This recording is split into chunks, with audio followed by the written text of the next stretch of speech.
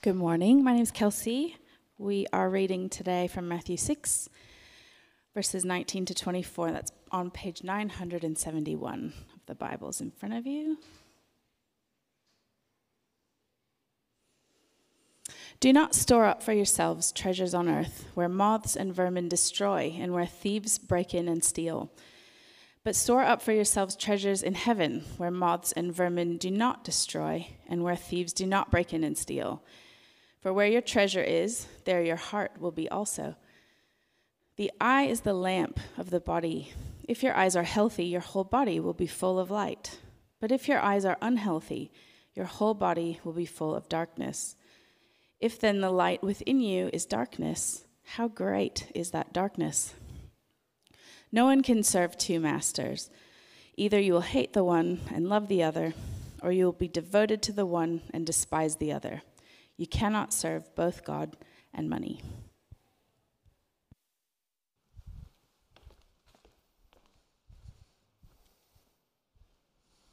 Good morning, everyone. Let me tell you, it is great to be back in church, having been watching online for a number of weeks, and I'm very thankful for the tech team who puts it up. It gave me a new appreciation. And it's also worth noting, just with our mission partners, with Mark Collins, he's going to be here in a fortnight. He definitely wanted to come back and say farewell and thank you for all the support. So we will get an opportunity to see him and thank him and hear the latest story before they set off into the horizon under the steam of God by themselves. Let me pray. Father, we do thank you that we can be here today, and as we continue this journey through the Sermon on the Mount, give us hearts that are soft and ears that want to hear and wills that wish to do what you say. And Father, particularly as we think about this vexed topic of finance and money, in Jesus' name, amen. Well, there was a young preacher who their church was not meeting budget, and he thought, gee, we really need to get some more money in. And what he decided to do was he thought he would turn up on Wednesday mornings early to work and spend some time praying to God. And as he was praying the first day, he asked God, look, just a random question, how long is 10 million years to you, Lord?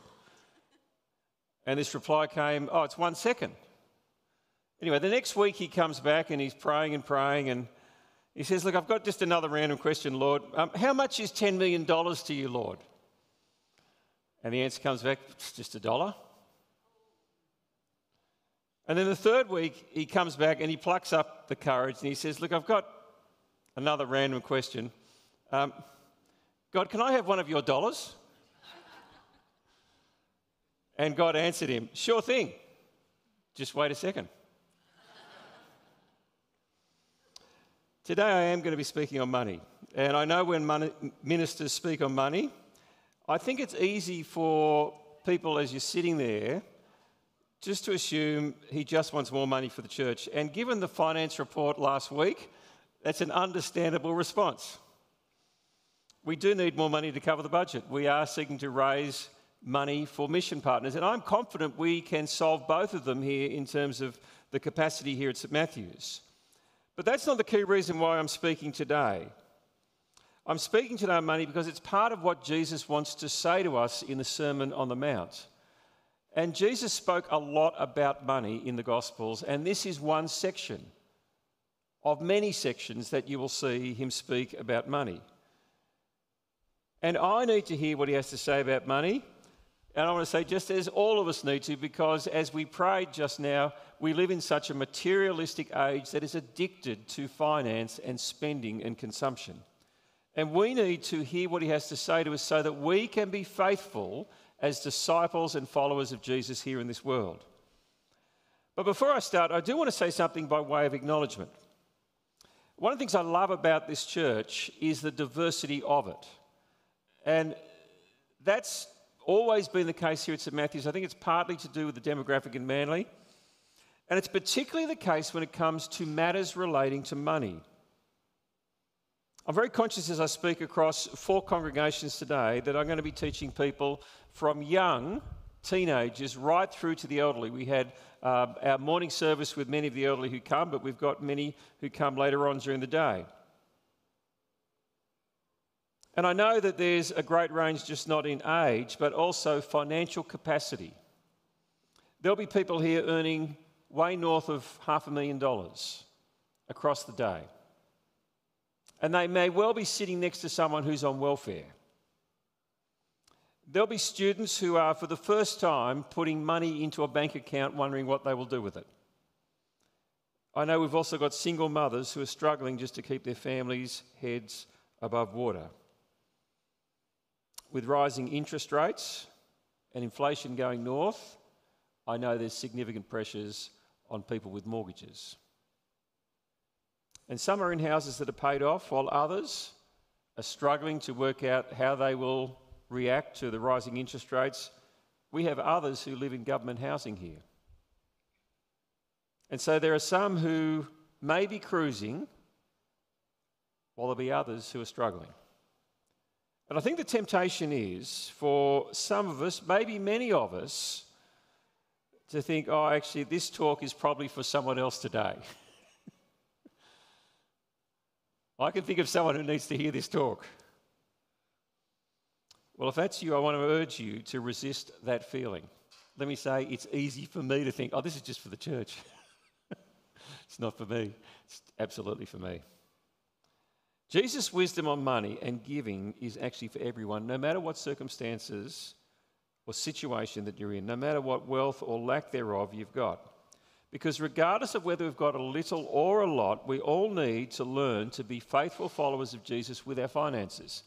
And let me just say, for the parents here, I would absolutely encourage you to put giving into your practices with kids as young as you can, so that as they grow up, they just see being generous is part of life with their money and their pocket money.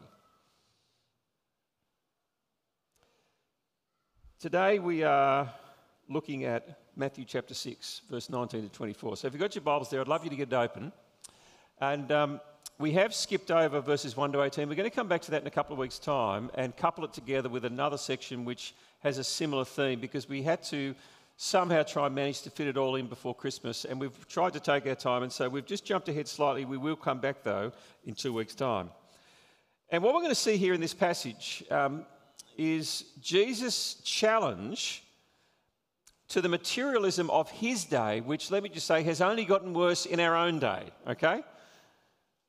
And it's fascinating. The issues that we grapple with, they're exactly the same back in Jesus' time. And when you read this, according to Jesus, there's only two possible ways of living. We can either trust in money and serve it, or have an ambition for the kingdom of heaven. And it's kind of a binary option that he gives us. And so as you go through, it's only a short number of verses, there's three questions which just kind of jumped off the page at me as I went through. And they're the three questions for myself. They're the three questions I want to bring to all of us. And the first one is this: where is your treasure? I think that's the first question Jesus wants to ask us today as we think about what he says here in this section on the Sermon on the Mount. Verse 19, do not store up for yourself treasures on earth where moths and vermin destroy and where thieves break in and steal, but store up for yourselves treasures in heaven where moths and vermin do not destroy and where thieves do not break in and steal, for where your treasure is, there your heart will be also. It's not hard to understand. It's a very clear command. Just don't do what he says. Don't store up treasures in heaven. And he gives a very simple explanation. Because at the end of the day, you can't take it with you. It's all going to disappear. It gets stolen. It rots. It just disappears. The philosophy that he who dies with the most toys and most experience wins is what he's critiquing here. He is critiquing consumerism, which we all know is rampant here in Australia and Manly. And he turns the motto on its head by saying that the one with the most toy loses. Why? Because the toys break, they fade, they're stolen, and ultimately they get destroyed. And we know we can't take them with us. And the heart of the issue is our heart. Verse 21, for where your treasure is, there your heart will be also. And what he's asking us is, what really is the thing that we most treasure in this world? What is it we really love? What brings us the greatest joy? Well, it's what we've got our hearts set on. And what he's saying is store up treasures in heaven. The McCrindle Group are a fascinating group of social researchers headed by Mark McCrindle, the principal. They did a recent study looking at material consumption in Australia, and this is what they found. Just like we all need food to eat, we all need to spend money to provide for our daily needs. But when emotion and comfort is attached to them, in other words, the spending, you get emotion and comfort, eating and shopping become a habit that is relied on to feel good and combat feelings of stress and anxiety, which, as I think most of us know, have been on the rise for many years. And so those who use food for this purpose are what called comfort eaters. They feel better as they eat. Let me say, I can relate to it. I love eating. It makes me feel better. And those who use materialism, in other words, the purchase of goods, are what are called comfort shoppers. There's this just sense of experience you have when you buy something new. And here's the numbers. 3 in 5 Australians believe that the nation's consumption habits are having a negative impact on Australian society. So over half, but that doesn't seem to stop us because 48% still feel the need to buy new things. Now here's the scary stat that I heard. Red Cross are trying to find clothes for the people in the flood areas in New South Wales. And they have estimated that there is clothing that has not been worn for a minimum of 12 months in Australia to the value of $12 billion. Now, I've got to confirm that I was cooking last night and I saw the news and my jaw just dropped. And I reckon all of us would be part of that number. And I started thinking about all the clothes in my closet that I've not worn for 12 months. And they're saying, give it to the people in need. And if you can do that, great. That would be a great thing to do. But what struck me was just the unbridled consumption that we're addicted to. More than 4 in 5 Australians report feeling good when they buy something new. We call it retail therapy. And I don't think we're any different here in Manly. And against that backdrop, Jesus is saying we're to stop storing up treasures in heaven. Just don't do it. And he gives an alternate.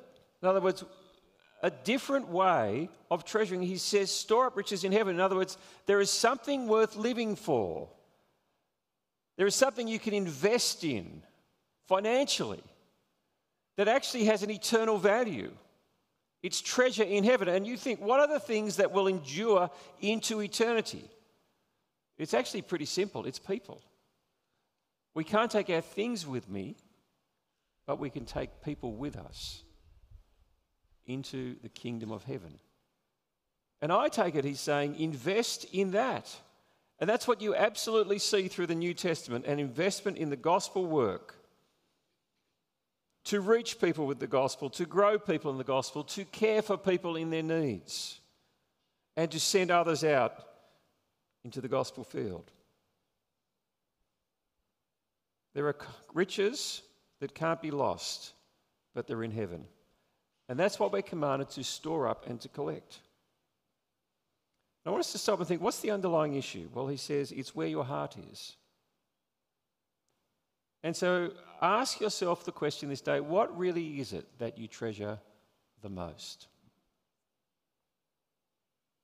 Is it the things and experiences of this world, or is it the kingdom of heaven to come, God and the growth of his gospel? Secondly, what is your vision?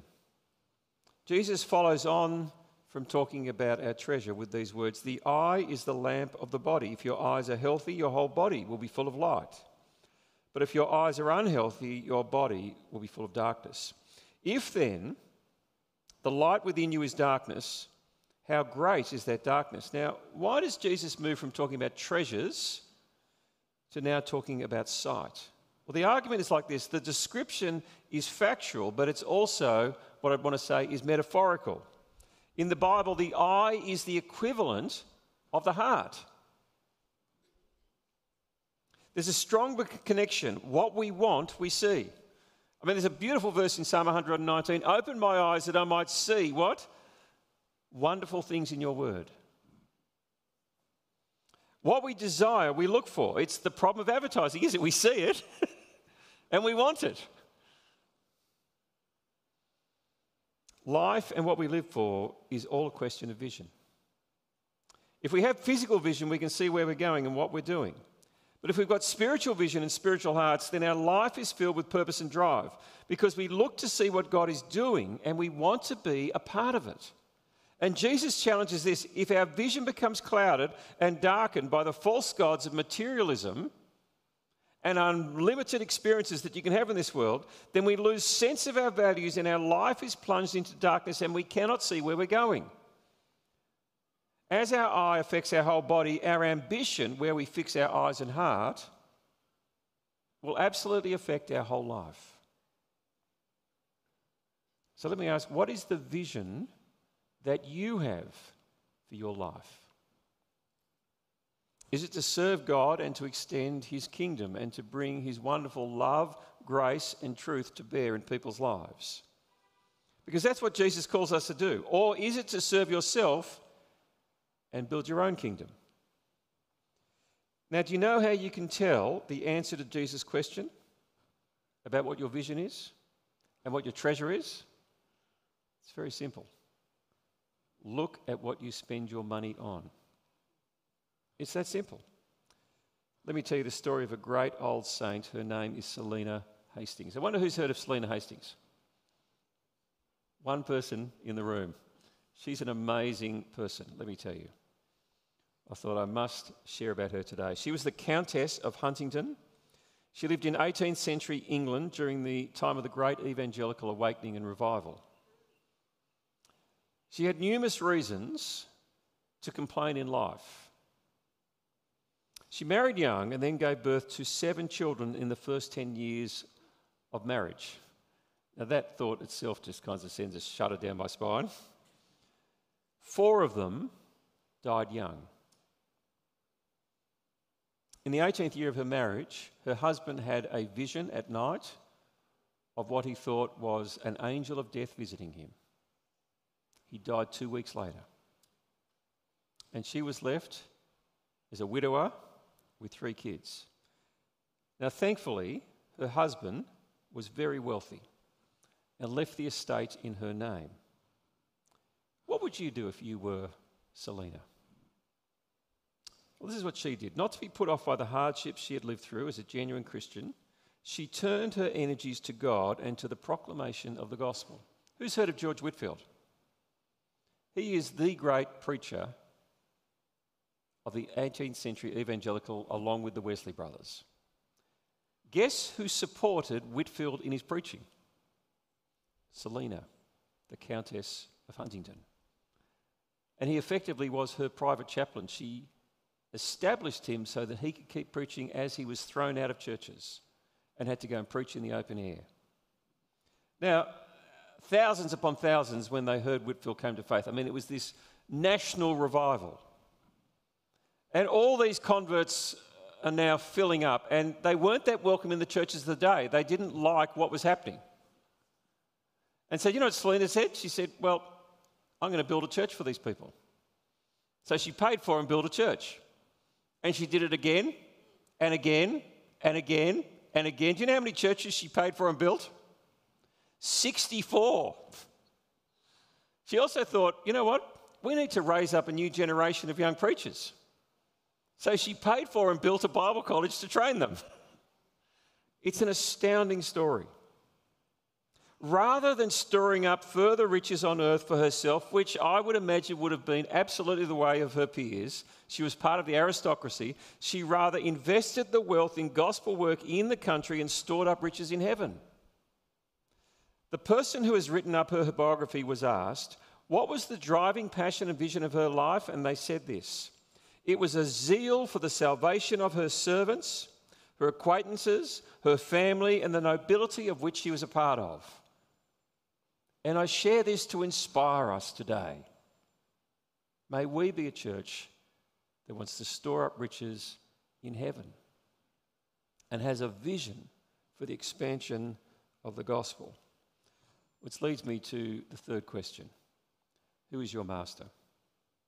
What we've seen is there's two treasures to choose between: the material world or heavenly treasures. There's two visions for where we can fix our eyes: an earthly vision of consumption and experience, or a kingdom vision of the growth of the gospel. What Jesus now says is this: no one can serve two masters.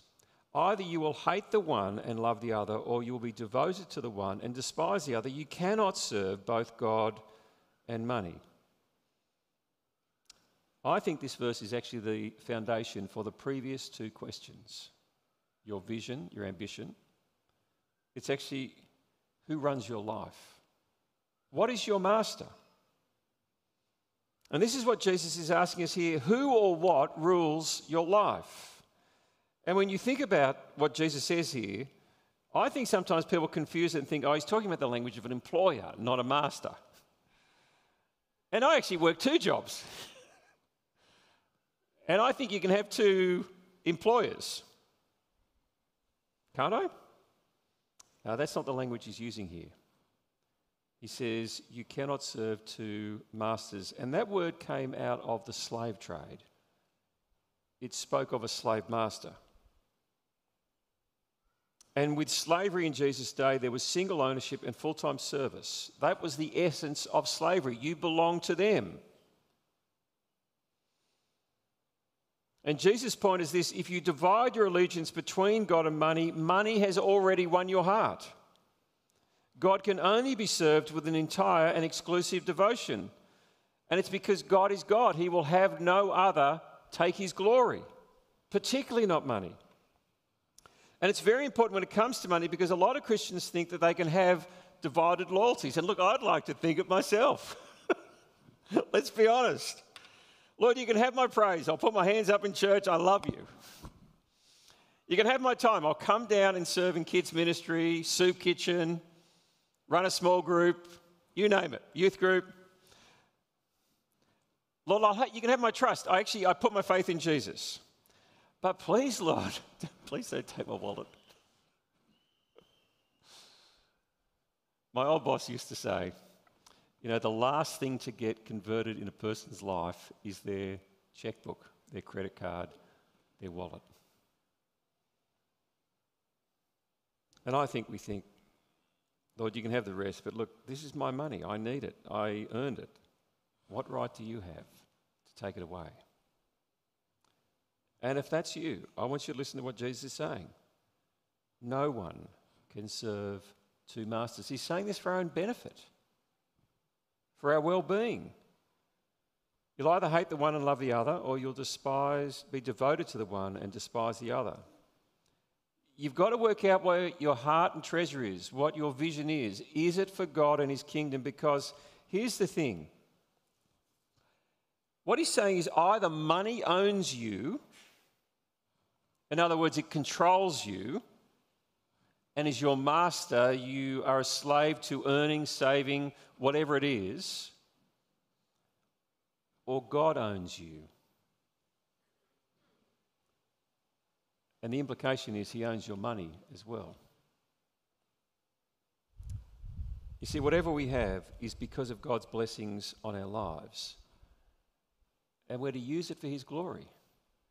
And the only reason any of us have anything is because of God's blessing on our life. He's the one who's given it to you to steward. We're going to come to that. So let me ask this question: where is your heart? Is it for this world, or is it for the world to come? Your vision, is it for the growth of God's kingdom? And who is in charge of your life? Is it God, or is it your money? I want to stop and try and help us think positively and practically about how to be faithful as disciples based on what Jesus is saying here. And I've got 3 principles. I could give you more, but time permits. And the first thing is stewardship. And what you see here in verse 24 is that either you're owned by money or God owns you and your money. And the money I have in my bank account, my investments, my income, I don't have stocks, but if you've got stocks, all of it, it actually belongs to God. And what we are called to do is steward what he has blessed us with. And I've just got that verse up there, sorry. And I want you to have a look at that. Deuteronomy, verse 8:18 says, "But remember the Lord your God, for it's he who gives you the wealth, the ability to produce wealth." And so the only reason that you have money is because God has blessed you. That's the biblical vision. That's the biblical truth. And so all I have, if I can speak personally, is from God. And so what I've got to do is steward that according to how God wants me to use it. It's not for me to say, no, this is mine, God, you can have that part of me. I'm to say, actually, this is your wealth, God, how do you want me to use it? It's the principle of stewardship. All I have is from God. I am a steward of what he's blessed me with. Secondly, the first fruits principle, which I think is super important, particularly today, as the pressure comes with rising interest rates and rising inflation. Because I think when Christians first start to think about money and giving, it goes like this. How much do I need to cover the cost of living? First cost will typically be housing, rightly so, because we need a roof over our heads. And that may be a mortgage, it may be rental, it may be just be paying the social housing bill. And then because I've got a roof over my head, I've got to pay the bills. And look, these are right and good things and you need to account for them. And those who have children, they are super lovely, super expensive. We all know that. And then we think, oh, entertainment, me, fishing. And then we think about holidays. Where am I going to go? And then we think, I've got to put some money in the savings. Save for the future. And then we go, oh, what have I got left to give? What can I contribute to church, to our mission partners? And God comes last. And look at that verse on the screen. Honour the Lord with your wealth, with the first fruit of all your crops. And this was the principle all through the Old Testament. God blessed them, and so the way you acknowledge that it has come from God is you give back to him first. You say, you've given it to me, I'm going to give it to you first, and I'll look after my needs and the needs of others second. And it's a really important principle. You see, it doesn't matter how much you've got or not got, you just say, with what I've got, I'm going to give to you first, and then I'll work out how I live on the rest. And it goes hand in hand with contentment. We say, I'm going to give to you and be content with what I've got left. And so what we do, I give first. I don't ever see it. I live on what's left. We work it out. I work it out this time of year. And it's gone before I even notice it. In fact, I never see it. It's gone. And it's really helpful because I don't have to worry about it. I occasionally go, oh, okay, yeah. What can I buy with that? Just shut up, Bruce. And then lastly, the principle of generosity. Actually, well, then what do you do with your money? How much should I give? It's a really important question to ask. If we're going to give to God first, how much does God instruct us to actually give then? I say start with 10% and then work your way up. And why do I say that? Because in the Old Testament, God's people were instructed to tithe. And tithing literally meant tenthing. And so when they had their crops, their newborn animals, they would give 1 in 10 of the animals. So they would give 10% of the crop. And they would give it first back to the Lord to sustain the ministry, the spiritual ministry within Israel. And they would look after the Levites. What we discover in the New Testament is tithing falls away and is replaced by the principle of generosity. And I've got the verse up on the screen there from 1 Timothy. Paul instructed Timothy to command, it's interesting the language, the people of Ephesus to do good. Command them to do good, command them to be rich in good deeds, and I want you to command them to be generous and willing to share. So sometimes people go, oh, I'm off the hook of tithing. And I say, so hang on. So we know more about God than what people in the Old Testament did. We have complete assurance because of the resurrection of Jesus and his death on the cross for our sins. We know where we're going, to heaven. How does generosity equal less than what the Old Testament people were asked to do? Now, if you can explain that to me, please do. I can't. We are so blessed in Christ. One of the things I did in COVID is I'm going to read a blessing every day. And I was reading through Ephesians 1. As I was feeling tired and lousy, I thought, I'm just going to claim this because I am spiritually blessed. And there we have so many blessings in Christ. I just want to be generous so that the message and love of Christ goes to the world. If we know the certainty of the hope of the gospel through the coming of Jesus and all he's done, then generosity surely can't be less than a tithe or 10%. And so we take the first 10%. I was just calculating it the other day because I'm getting ready for next year. And I'm going to up by 10% what we're giving, because that was one of the calls from Tim last week. And I thought, yep, I need to lead from the front. And we're going to give 10% over and above to the mission of the church here. And I give first here because that is the principle in the New Testament. You give to the place that spiritually feeds you. And sometimes people think, oh, St. Matthew's doesn't need money. It's got all this property. Well, the reality is we actually need everyone to contribute to enable the ministry to go forward. And as we heard last week, we're actually behind. But I don't want to stop there. I want to give to our mission partners. And I'll be giving a few $1,000s to them as well, because I want to be part of that mission. It's so exciting hearing that Marsden Park is now up and running, and that we get to partner with a new organisation, a new church that's going to start. And then above that, I want to give to other people in need. I want to give to compassionate causes. I've given in the past to IJM. They're a great ministry, rescuing sex-trafficked people. Anglicare with domestic violence rescue for women. All sorts of great things that you can be a part of. And I want us to be giving not just here, but all sorts of places. But for me, it starts with tithing and then going above and beyond that as we're able to, while we look after our needs. And let me just put it this way. And if it means I go without what others might have, so what?